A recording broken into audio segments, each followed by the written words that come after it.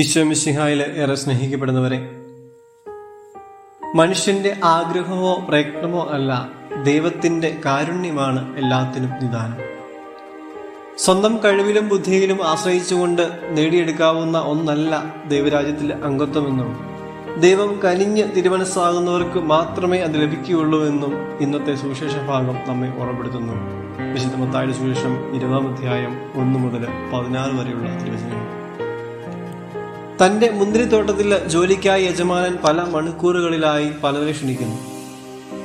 എല്ലാവരോടും വാഗ്ദാനം ചെയ്തിരുന്നത് പോലെ ദിനാന്ത്യത്തിൽ അവസാനം വന്നവർ തുടങ്ങി ആദ്യം വന്നവർക്ക് വരെ 1 ദനാറ വീതം കൂലിയായി കൊടുക്കും.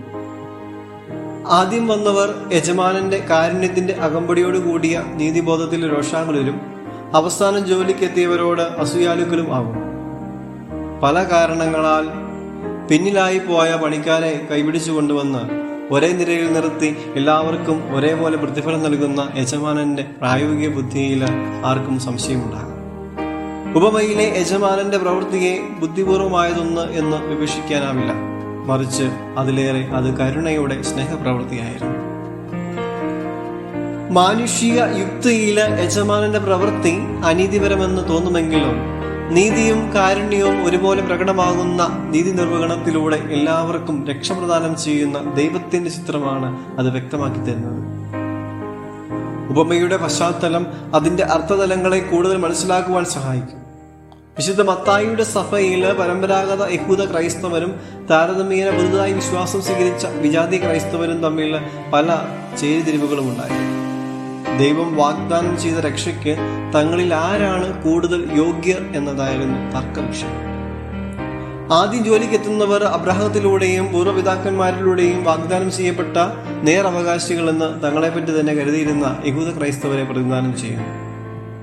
അവസാനം ജോലിക്കെത്തിയവരാകട്ടെ ദൈവത്തിന്റെ വാഗ്ദാനമോ ശാശ്വതമായ അവിടുത്തെ ഉടമ്പടിയോ ലഭിച്ചിട്ടില്ലാത്തവരെന്ന കരുതപ്പെട്ടിരുന്ന വിജാതീയ ക്രൈസ്തവരെയും.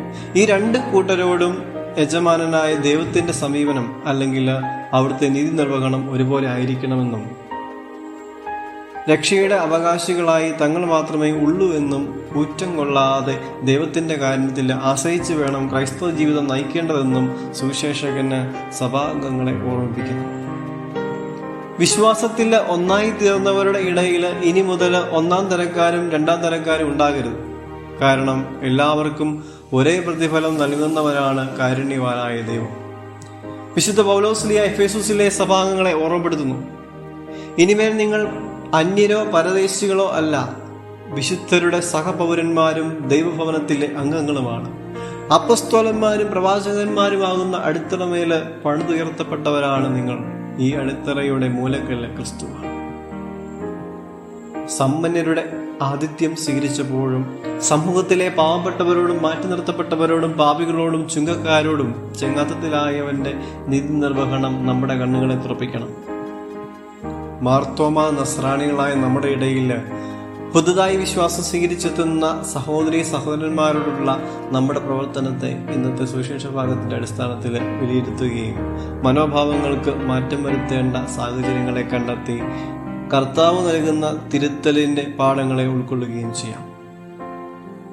ദൈവത്തിന്റെ നീതി നിർവഹണത്തില് അവിടുത്തെ കാരുണ്യവും അകമ്പടിയുമായിട്ടുണ്ടാവുമെന്ന സത്യം മറക്കാതിരിക്കാം.